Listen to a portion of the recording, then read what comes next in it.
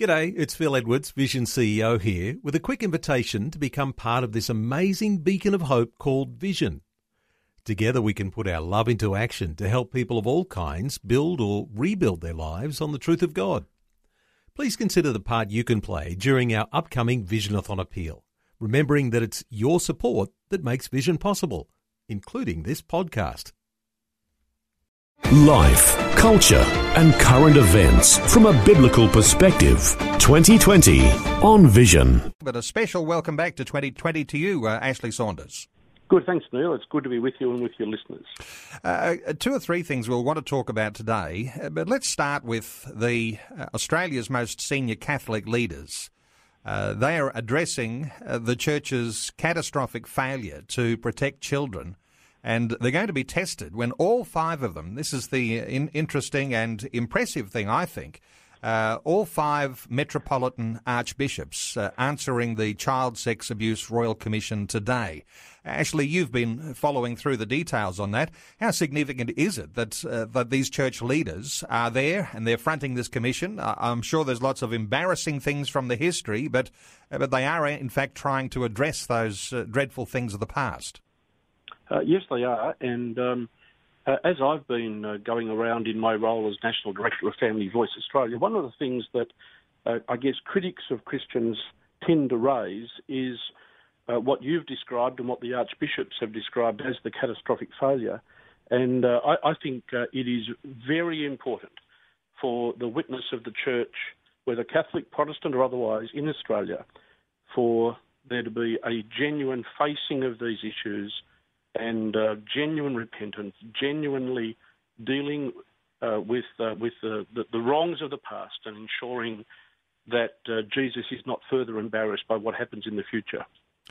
I think if we are reflecting on the seriousness and the significance of the history, as I understand it, and this is, I think, just the Catholic Church, and there'd be other churches that would be involved with their own numbers as well, but more than 4,000 victims in the Catholic Church. The Catholic Church has paid millions in compensation to victims, and this is a long process and covering a period somewhere in the vicinity of 50 years. How seriously is the healing potential of having gone through this very painful process for the Church, Ashley, do you think? I think there's enormous potential. It's probably worth mentioning that the bishops who are attending, or the archbishops who are attending today, are all of the mainland archbishops. And so Father Porteous from Hobart has not been called to attend that meeting, but it does contain the archbishops of metropolitan mainland Australia. And I think I heard on a report recently from the Commission that over 30% of the Commission's total time has been taken up by dealing with complaints that are centred on the diocese of those archbishops who will be attending today. There really does need to be significant healing for the witness of the Church in Australia. It's interesting, and why it becomes very difficult to deal with, and people do want to vent their frustration, their anger against the Church, is that the current leadership, those archbishops, were probably not the ones who were presiding over most of the serious, dreadful things that have happened in the past. I note, though, that Archbishop Fisher says, I feel ashamed and contaminated. Those sorts of words are very significant words because they demonstrate something of a heart that is remorseful to those things that have happened in the past. How important is it, do you think, Ashley, that we see church leaders really showing remorse for those things that have happened? Oh, it's extremely important, and to use words like ashamed and contaminated. I agree with you. It goes to the depth of Archbishop Fisher's personal feeling of responsibility, and all people who have been in positions of church leadership over the last several decades, maybe even longer, really need to ask themselves those same questions and need to express those same views. We need to really get we need to deal with these issues as a Christian community in Australia. I think I used the expression before, the embarrassment of Jesus. It also impacts the witness of the church and the credibility of our message. I often think that sometimes when thinking of the sexual abuse that has happened within the church, that it may be a reflection of what has happened more broadly throughout the entire community, but also at the same time not wanting to reel back from the responsibility that the Christian church needs to take for that happening within the confines of churches and the institutions run by those churches. So a very significant issue, and we'll be monitoring that along. Let's move on, because there's a number of other issues, and we could probably talk about that one for quite a long time. But let's move on, because you're also talking these days, Ashley, about the federal government's proposal to wind back family tax benefits in a way that fails to recognise the unpaid work in the home as valuable. What are your thoughts on changes to family tax benefits?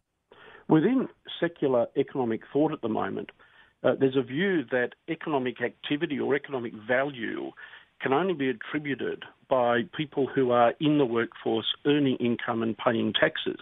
What that fails to do is to recognise that the family is not only the basic unit of society, but is also the basic economic unit of society, and that when families are viewed as a whole, whether there's one income, two incomes or more incomes, that the family contributes to the well-being of that unit and contributes economically to society. What we'd like to see is what we call neutrality in government funding. So, for example, parenting benefits should be paid to parents.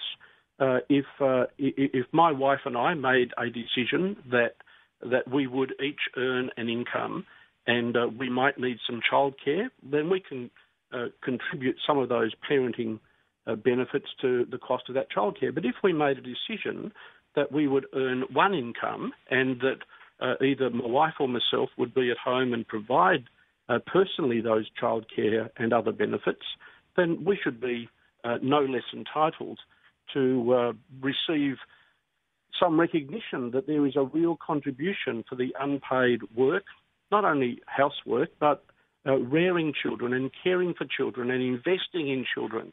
And so that part of the economic value really needs to be seen as not only income and paying taxes, but what's being done in the home as well. There seems to be a sense in which the value of humanity comes into question here again, because you have governments that think of people as units who are revenue generators in a society and therefore tax revenue generators for a country to run economically.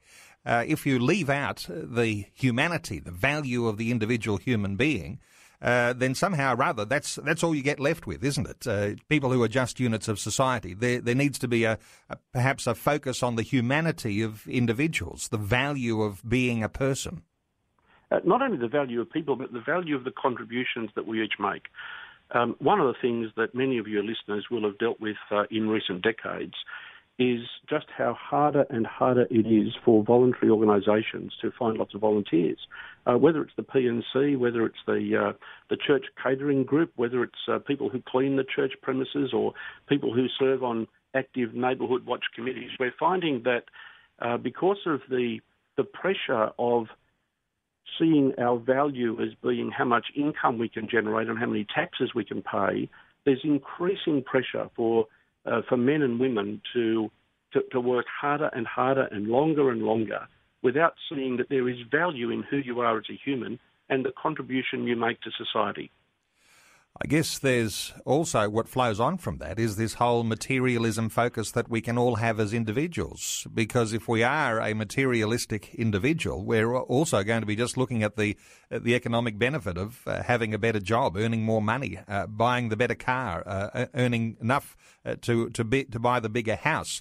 There's a sort of a pathway, a trajectory that leads you to sort of a meaninglessness when you're only looking at a materialism for your own life. I imagine that that's something that each individual has to look at themselves and say, well, who am I in relation to the people who are around me and in relation to God? Without a doubt. I remember some years ago when I was studying at theological college, I came across a book, and in this book I read something that went along these lines, that whereas the world says he who has the most toys wins, the reality is that he who has the most toys still dies.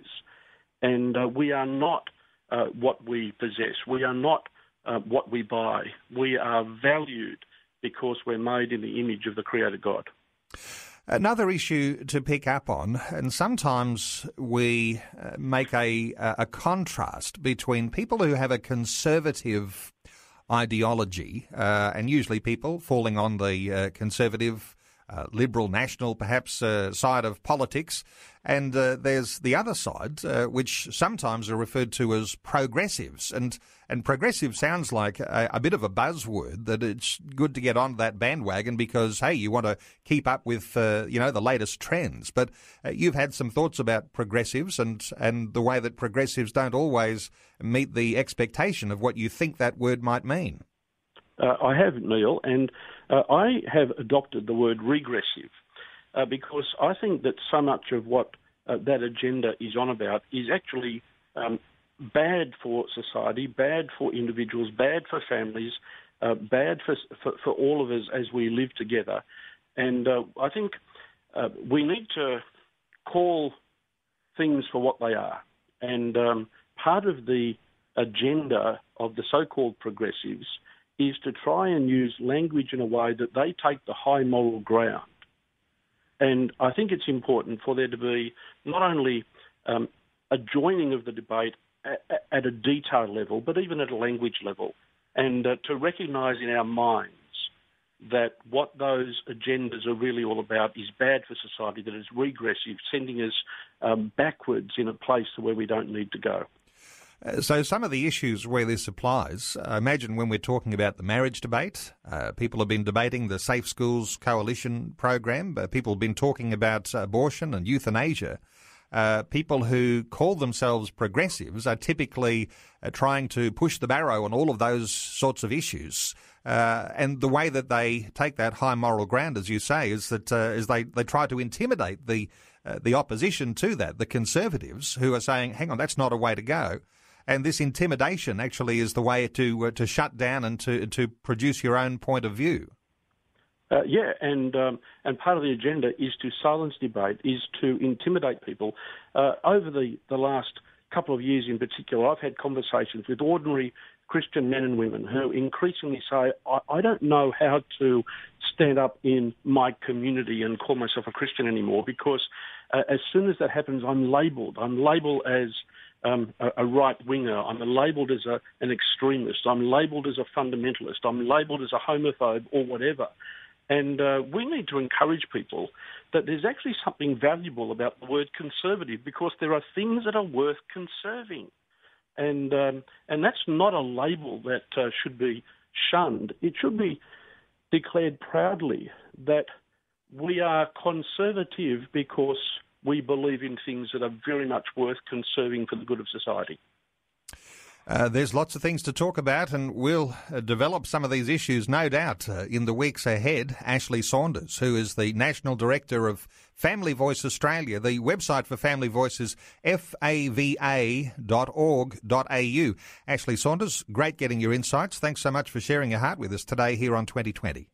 You're welcome.